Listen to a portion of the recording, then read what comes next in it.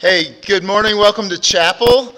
Hey, it feels like fall outside, and that's a good thing. But here's what I know about fall. We need to be outside.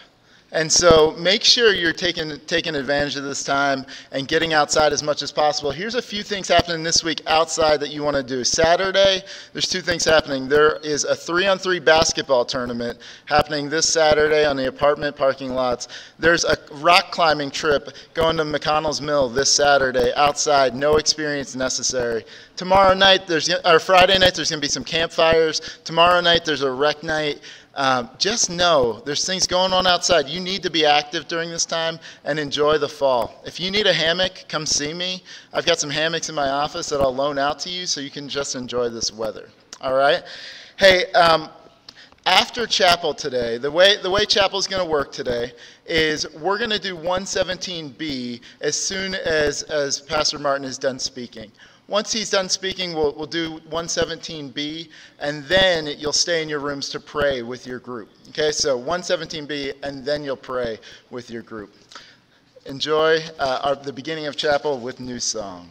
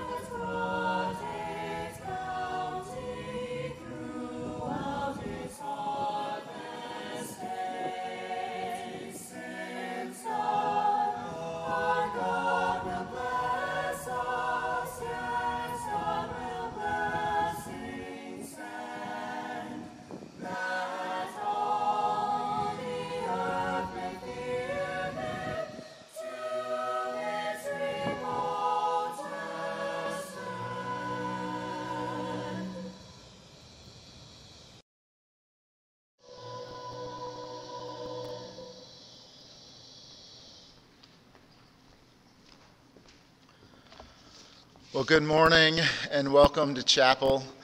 This week has been a tough week, but a good week. I stand here excited about the hope of what we get to live into as people who seek God's coming kingdom. And chapel this semester, we're looking at who God is, and so as you come to chapel, I just hope you can take this time to slow down a little bit. In the hustle of our lives, it's easy to let anxiety rule. It's easy to let fear rule. But as Geneva people, we want the grace of God to rule. We want to honor others, and so it's important that we take time each week to slow down, to hear from God, so that we can approach God and others with honor and with respect. And so as we come together, we're going to start as we are. I ask that you stand and read the Apostles' Creed with me.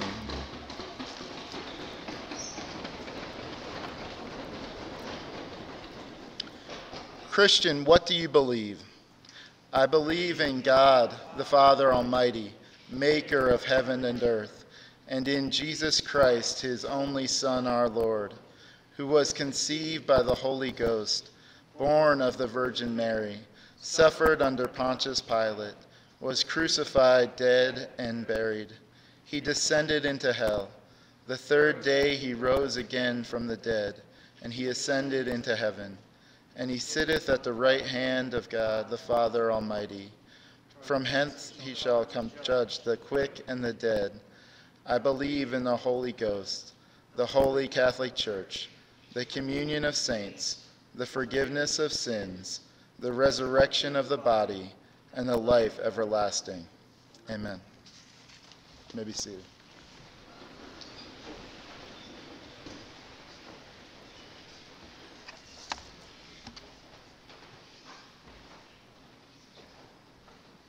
Good morning. I'm going to be praying Psalm 9 over us this morning. Please join me. We give thanks to you, Lord, with our whole heart. We will tell of all your wonderful deeds. We are glad and we exult in you. We will sing praise to your name, O Most High.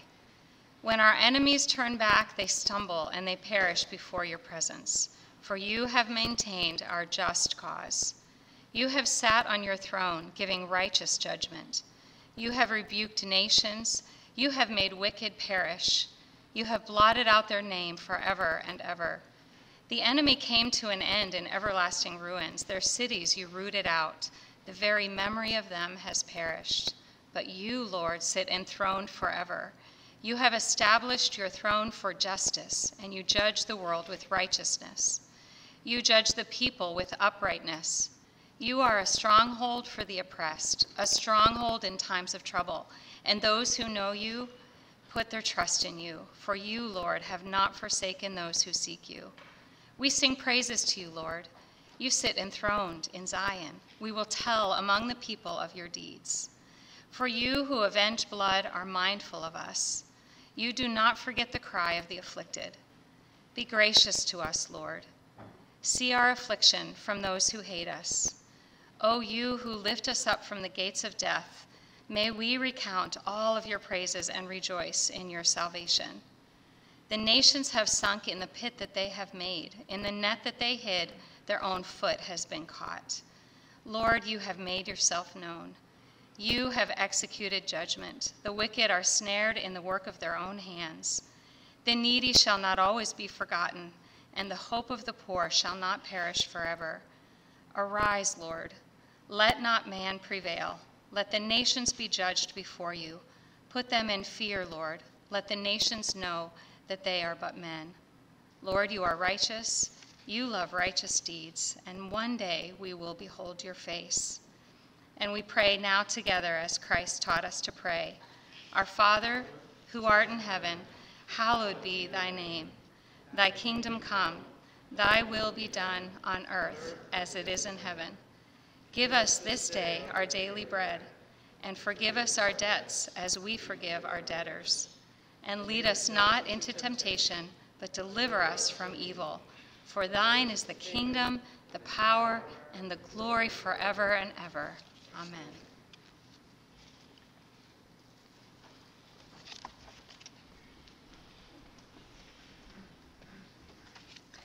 The scripture reading for today is Ephesians 1, 1 through 4, 13 through 14.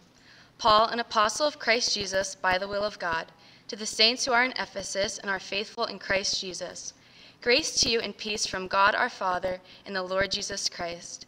Blessed be the God and Father of our Lord Jesus Christ, who has blessed us in Christ with every spiritual blessing in the heavenly places, even as he chose us in him before the foundation of the world, that we should be holy and blameless before him. In you also, when you heard the word of truth, the gospel of your salvation, and believed in him, were sealed with the promised Holy Spirit, who is the guarantee of our inheritance until we acquire possession of it to the praise of his glory. This is the word of the Lord.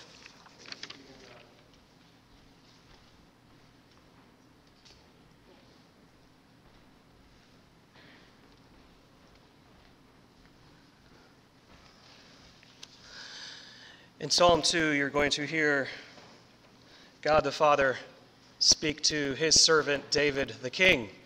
And you're going to hear clear fulfillment in Jesus Christ. So in a sense, God is also speaking to his son, the king. And he has words for us as well. If you have bulletins in your room, I invite you to read along with me. If you do not have bulletins, like in our room, I invite you to hear God's holy word. Either way, I invite you to stand as God's word is read.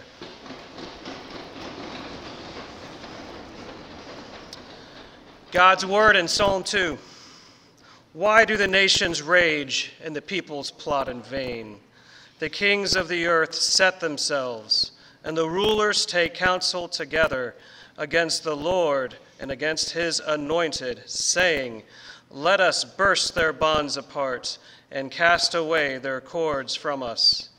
He who sits in the heavens laughs. The Lord holds them in derision.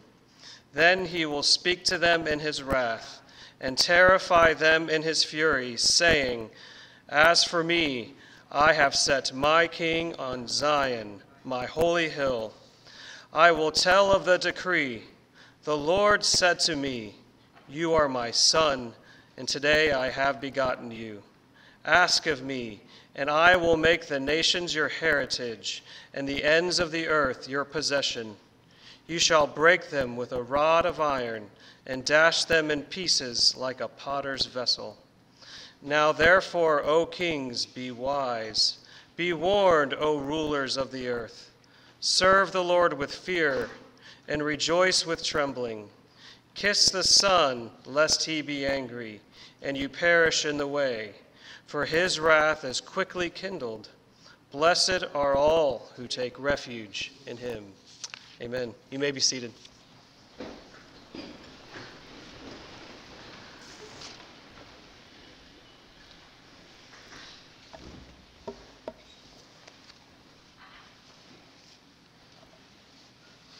Good morning, Geneva. It's good to be with you again. Throughout this semester, during our time here in chapel, we're focusing on this topic of who God is. As Randon already said, who is God? I read a quote a couple weeks ago saying that the most important thing about you is what you think about God. What you believe about God is the most important thing about you, and it works out that way because by the way you live and the way you speak, the way you think, it actually reveals what you believe about God. And so what that means is that if you really want to change your life, you don't start with changing outward habits, but you start by thinking carefully about who God is. And as you come to understand and know God, that's going to change who you are. So who is God? Week 1, God is holy. Last week, Calvin spoke about God's name, and today we're thinking about God as the Trinity. God is Trinitarian. He is one God, 3 persons, Father, Son, and Holy Spirit, and it matters. The doctrine of the Trinity is found all throughout the Scriptures, from Genesis to Revelation, and we've already read a few passages that give us insight into the inner workings of the Trinity, God the Father speaking to God the Son. You see there in Ephesians 1 how Father, Son, and Holy Spirit play a role in the plan of our salvation. And I'm going to read from Matthew chapter 28, 18 through 20. We've entitled this passage, The Great Commission. And we're not going to be focusing so much on the Great Commission, but the way that Jesus speaks about how we are to baptize people really gives us the doctrine of the Trinity in one verse. So listen as I read. Matthew 28. And Jesus came and said to them, all authority in heaven and on earth has been given to me. Go therefore and make disciples of all nations, baptizing them in the name of the Father and of the Son and of the Holy Spirit, teaching them to observe all that I've commanded you. And behold, I am with you always to the end of the age. That's God's word. May he give us ears to hear and minds to understand and hearts to believe. The Trinity is one of the most important, yet one of the most confusing doctrines in the Christian faith. As I said, it's clearly taught throughout the Scriptures, and it's held fast to over the centuries. And it's the idea that God exists in three persons: Father, Son, and Holy Spirit. And these three persons are same in substance, equal in power and glory, equally to be worshipped by the angels and by mankind. And these three persons, although they are distinct, they are also so interwoven together that they are actually one God. Now, there have been lots of attempts throughout history, attempts to try to illustrate the doctrine of the Trinity, to help us sort of wrap our minds around it, but every illustration that we come up with ends up leading us to, I think, greater confusion rather than greater clarity. And so you might have heard the doctrine of the Trinity explained with an egg. So you have the shell, and you have the egg white, and you have the yolk. 3 parts, yet one egg. There are lots of things wrong with that analogy. They're not same in substance. They're not equal in every way. There are parts of God, and the persons of the Trinity are not parts of God. They are fully God. Each has the fullness of God. Another analogy is the analogy of the 3-leaf clover, or the 3-headed giant, or the 3 states of water: solid, liquid, and gas. We try to come up with all these illustrations to try to alleviate the confusion and mystery of the Trinity. Michael Reeves, in his good book, Delighting in the Trinity, he exposes these illustrations as very desperate and bizarre, and it really opens up the Christian faith to mockery. I believe it's led also to bad misconceptions of God. And so as we think about the Trinity, although I've just given you these illustrations, I want you to take those illustrations, set them aside, and try not to use them as we formulate our understanding of the Trinity. You know, the doctrine of the Trinity was so complex and so confusing that it really took the church nearly 3 centuries before they were able to articulate and solidify our present-day understanding of God as He is. And we're indebted to our church fathers for their great work. And the reason why they had to solidify this doctrine is because there were so many heresies and errors during that time about who God is. And that forced the church to wrestle with this. There was never really debate over whether God the Father was God. The question really rested in, is Jesus God? Is He God or is He man? And if He's God, how could we at the same time hold to the clear teaching of Scripture that God is one? If God the Father is God and Jesus is God, how is there just one God?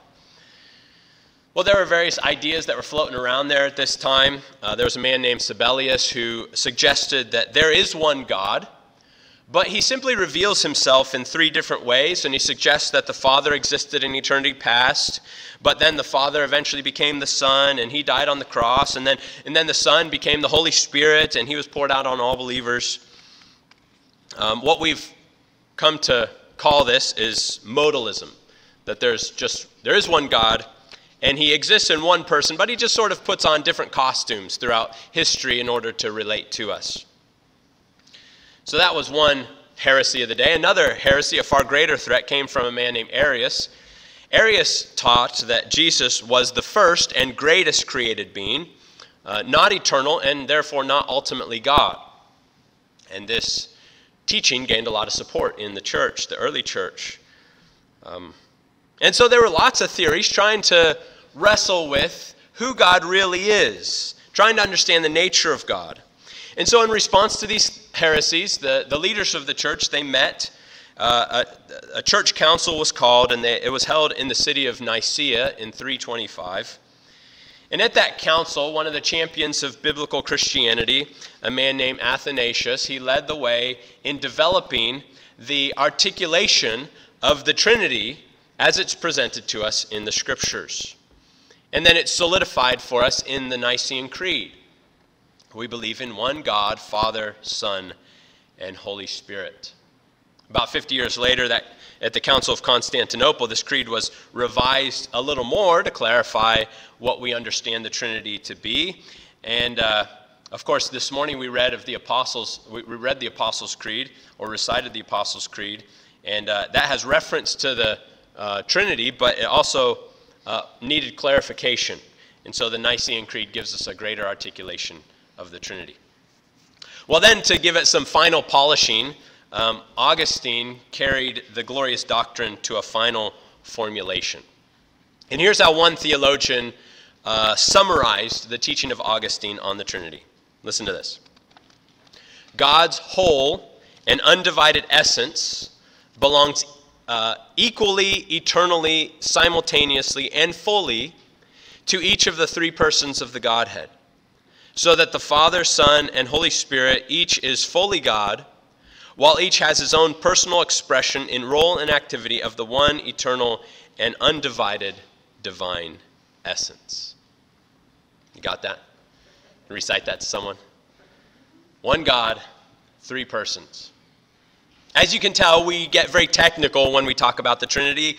We talk about it in a very precise way. It can be very theological, very heady, and it can just sort of feel that way. It sort of gets stuck in the intellectual realm, and it's not very, in our minds, very stimulating spiritually.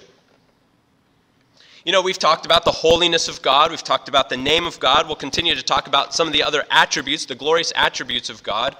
And it's a little easier to see how those attributes have relevance in your spiritual life. Those characteristics fill us with awe and comfort and encouragement and inspiration. Really, they help us to worship God. But understanding God as Trinity, it doesn't seem to have the same spiritual impact. And so, by and large, that's why we don't spend a lot of time thinking about the Trinity. Well, my goal today is not really to prove the doctrine of the Trinity from the Scriptures. We're not going to be going through person by person how each person is the fullness of God. Proving the Trinity is done very easily through a plain reading of the Scripture. But my goal today is to show how the Trinity is actually foundational and fundamental to your faith and life as a Christian. And that it's not just some dry, intellectual, heady, intellectual doctrine, but rather when you understand how the foundation of the Trinity, how foundational the Trinity is to your walk, the more you will learn to delight in Him, and the more you'll learn to worship Him. God is triune, and it matters. So I'm going to give you 4 foundational reasons why we should delight in the Trinity. 4 foundational reasons. First, you need to understand the Trinity because it is fundamental to who God is. It is foundational to who God is. This is your God. It's your privilege to know Him as He really is. Consider how amazing this is, that the eternal, infinite God of the universe is your God. If you know Jesus Christ, then this one true God has reached into your life. He's opened your eyes so that you can see Him and know Him as He really is, not just how we sort of imagine Him to be. He wants us to know Him as He really is. And you know, knowing God is actually how Jesus Himself defines eternal life. You know that great famous passage, John 3:16, it's the summary of the gospel. For God so loved the world that He gave His only Son, that whoever believes in Him will not perish, but have eternal life. We get eternal life through Jesus Christ. The eternal life is the reward for all those who believe. Well, Jesus later defines what the essence of eternal life is. In John 17:3, He says, "And this is eternal life, that they know you, the only true God, and Jesus Christ whom you've sent."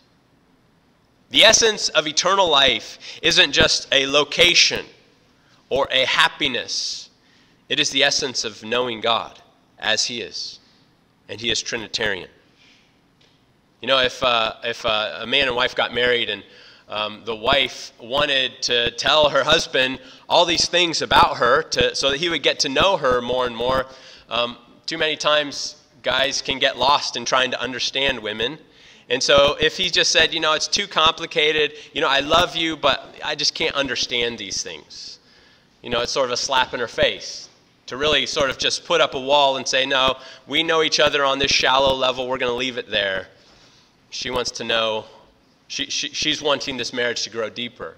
Well, in our relationship with God, sometimes we can do that with the Trinity. We want to know certain aspects of God, things that we can grasp and wrap our minds around. But the Trinity is too confusing, so we'll just leave that be. That's unnecessary for my walk with the Lord. Well, what a slap in the face it is that God has revealed himself to us. And he's revealed himself as triune. Let's come to know him as he really is. We delight in the Trinity because it is foundational to who he is. The second reason to delight in the Trinity is because it's foundational to your relationships here on earth. It's foundational to your relationships on earth. You have friends and family and relationships, and the only reason why you have those is because God is Trinitarian. If God did not exist as a Trinity, then we wouldn't have any relationships. Right after God created the world and everything in it, he created Adam. Adam, the first human being. And God created Adam in his image, and he placed Adam in the garden and told him to get to work, to name the animals, and to cultivate the earth. Well, after some time, Adam was doing his work, and after some time, God said, it's not good that a man should be alone. And you wonder, well, why is it not good for Adam to be alone? I used to think that God simply, recognized that Adam was lonely. He needed a friend. No one wants to be lonely. But there's way more to it than that. Adam, and in him all of humanity, was created in the image of God, and God exists in three persons, which means that relationships are fundamental to the nature of God. He exists in relationship. You can't talk about God unless you talk about his relationship within himself, that Holy Trinity. Therefore, in order for humanity to accurately reflect the image of God, Adam needed to live in relationship. Adam, by himself, could not reflect the image of God alone. He needed Eve, his equal. He had to live in relationship to reflect the relational character of God. The fundamental reason why we have relationships is because we are made in the image of the eternally relational God. The only reason why we can actually love one another is because God is love. And he is love because he's existed forever, loving the persons within himself. God didn't create love when he created the world, because as Trinity, love was an eternal attribute of his character. When you think of other religions like Islam emphatically denies the Trinity, and so Allah, their God, is to have existed alone by himself for eternity past. And therefore, because he is alone, he is impersonal and he's distant. He knows nothing about relationships. He knows nothing about love because it's only him.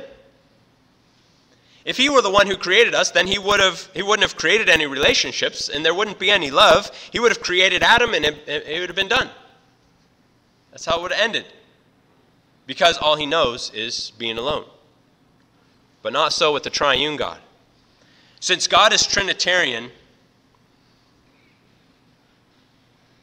he formed the woman so that humanity, Adam and Eve, would more accurately reflect the nature of God, the Trinity.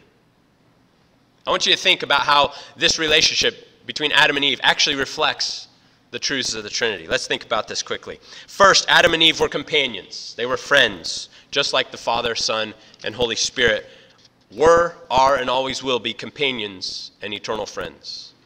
As companions, they reflected the Trinity. Second, Adam and Eve were equals. They were equals.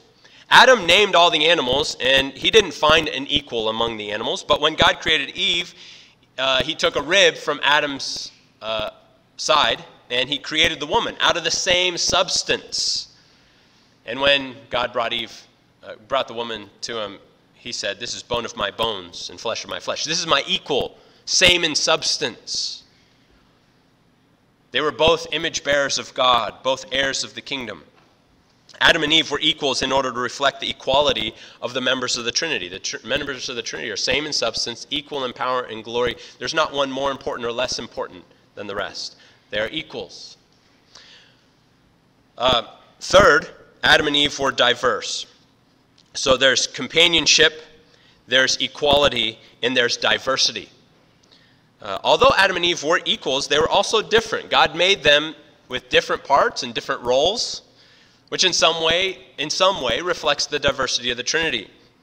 The Father, Son, and Holy Spirit, of course, are equal, but in their relationship to us, in the plan of salvation, they actually play distinct roles. So God the Father laid out the plan for salvation. It was only God the Son who became human and died on the cross, and it was the Holy Spirit who was then poured out upon the world and poured out into our hearts. There's equality among the Godhead, but there's also diversity. And so our diversity in humanity reflects the diversity of the Trinity. And then fourth, they were united. They were united. It says, therefore, man shall leave his father and mother and hold fast to his wife, and they shall become one flesh. That should make us think of the Trinity. Father, Son, and Holy Spirit are distinct persons, but yet they're so united, they are in fact one God.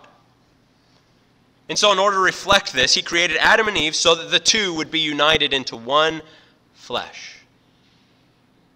The reflection is astounding. Companionship, equality, diversity, and unity reflected from the human race, reflecting the Trinity. You were made for relationships. God made you to reflect him.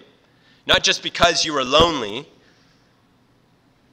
but because as you live in relationships, you reflect the image of God as he really is. You also need to know that marriage isn't the only relationship in which you reflect this Trinity. It's in all relationships that you reflect the Trinity. In John 17, verse 21, Jesus prayed, may they all be one, referring to the church. May they all be one, just as you, Father, are in me and I am in you. It gives us insight into the reflection, the role of reflection that we play in showing the world the relation of the triune God. We reflect Trinitarian relationships by being multiple members of one body. So you know there's a much deeper purpose than just sort of being bored and needing someone to talk to. There's a greater purpose to your relationships, and that's to reflect the divine Trinity. It's foundational to your relationships.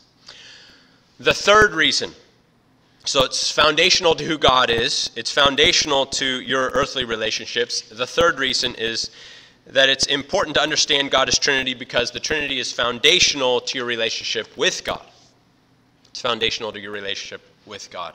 The only reason why you have a relationship with God is because he is fundamentally Trinitarian.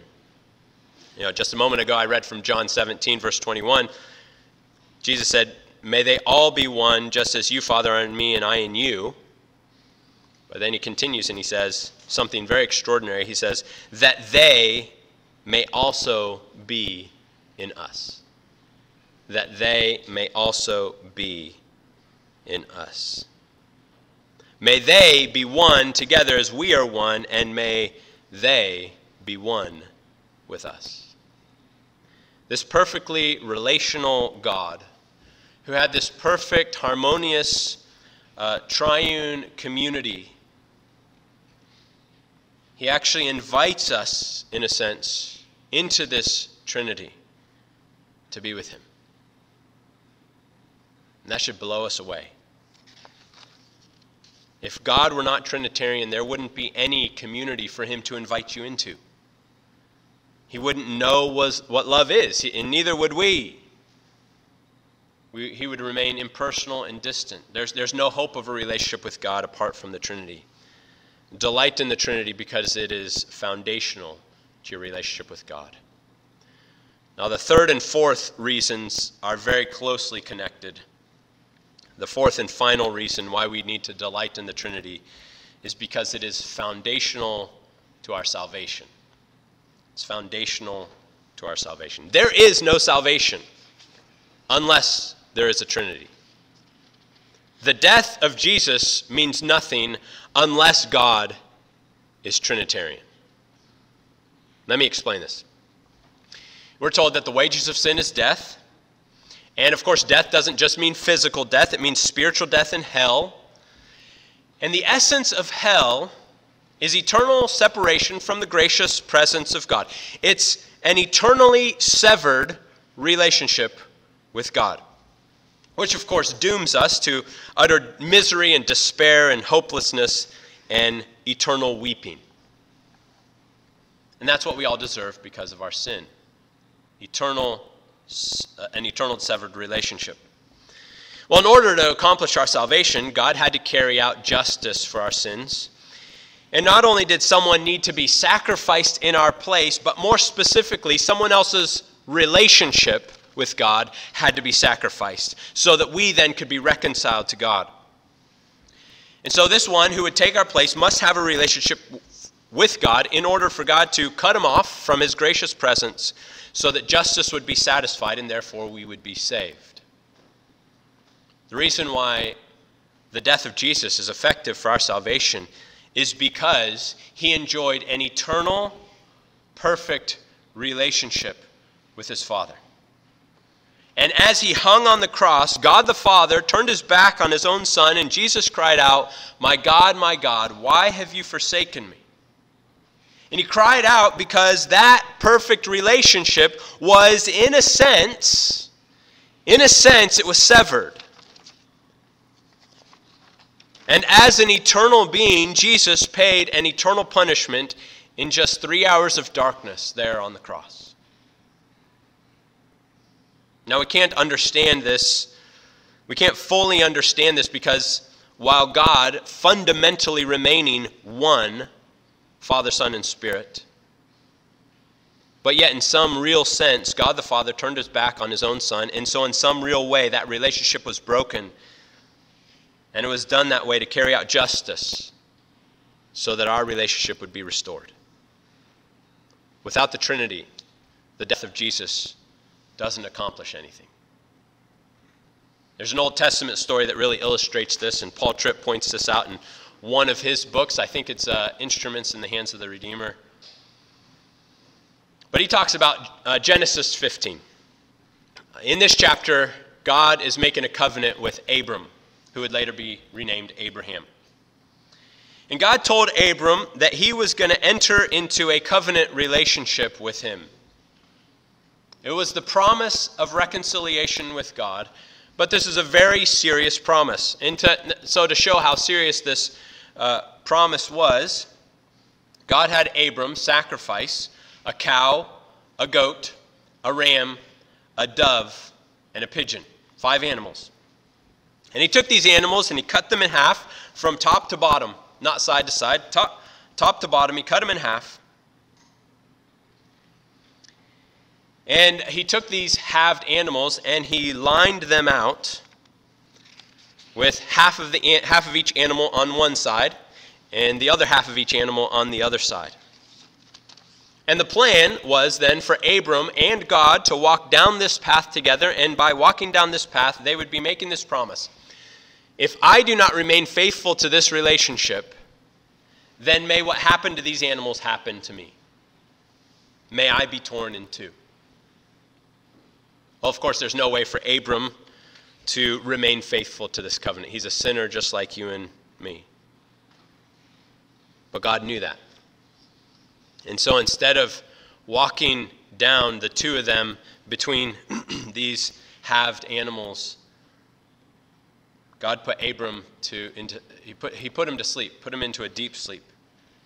And then God, represented by a smoking fire pot and a flaming torch, he walked through that divided carcass alone.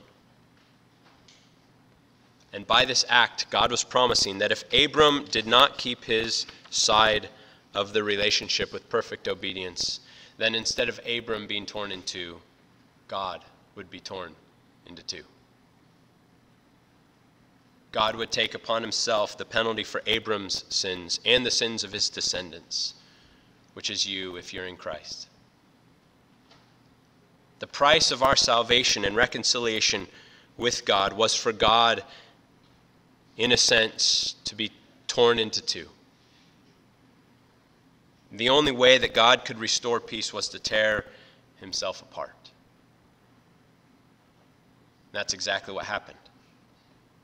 Many, many years later, as Jesus hung on the cross, at noon, darkness filled the land, and that's when God the Father unleashed the fury of his wrath on his own Son, And Jesus endured the agony of hell many times over. And the very definition of hell is separation from God. He was torn away from his Father in a sense. And that's why Jesus cried out, my God, why have you forsaken me? This holy, glorious, eternal Trinity, while yet remaining one in essence, he was really, in a sense, relationally torn.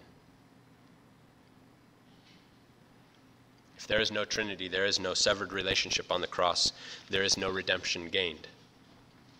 If God existed in one person, the death of Jesus means nothing. But because God exists in three persons, in loving communion together, when the Father poured out on him the fires of hell, justice was satisfied.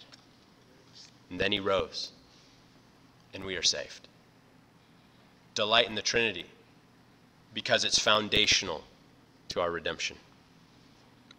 I want you to understand that the Trinity is not some dry, irrelevant theological matter, but it's foundational to who God is. It is foundational to our relationships with one another. It is foundational to our relationship with God, and it's foundational to our redemption. Within the Trinity, we understand the essence of what it means to be a Christian. And this is eternal life, that you may know God as he is. God is triune, and that means everything for you. So delight in him. Join me in prayer.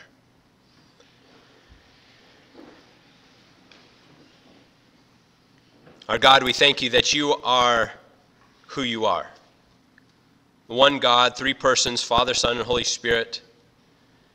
We thank you for giving us the privilege of bearing your image and creating us to live in relationship with you and with one another.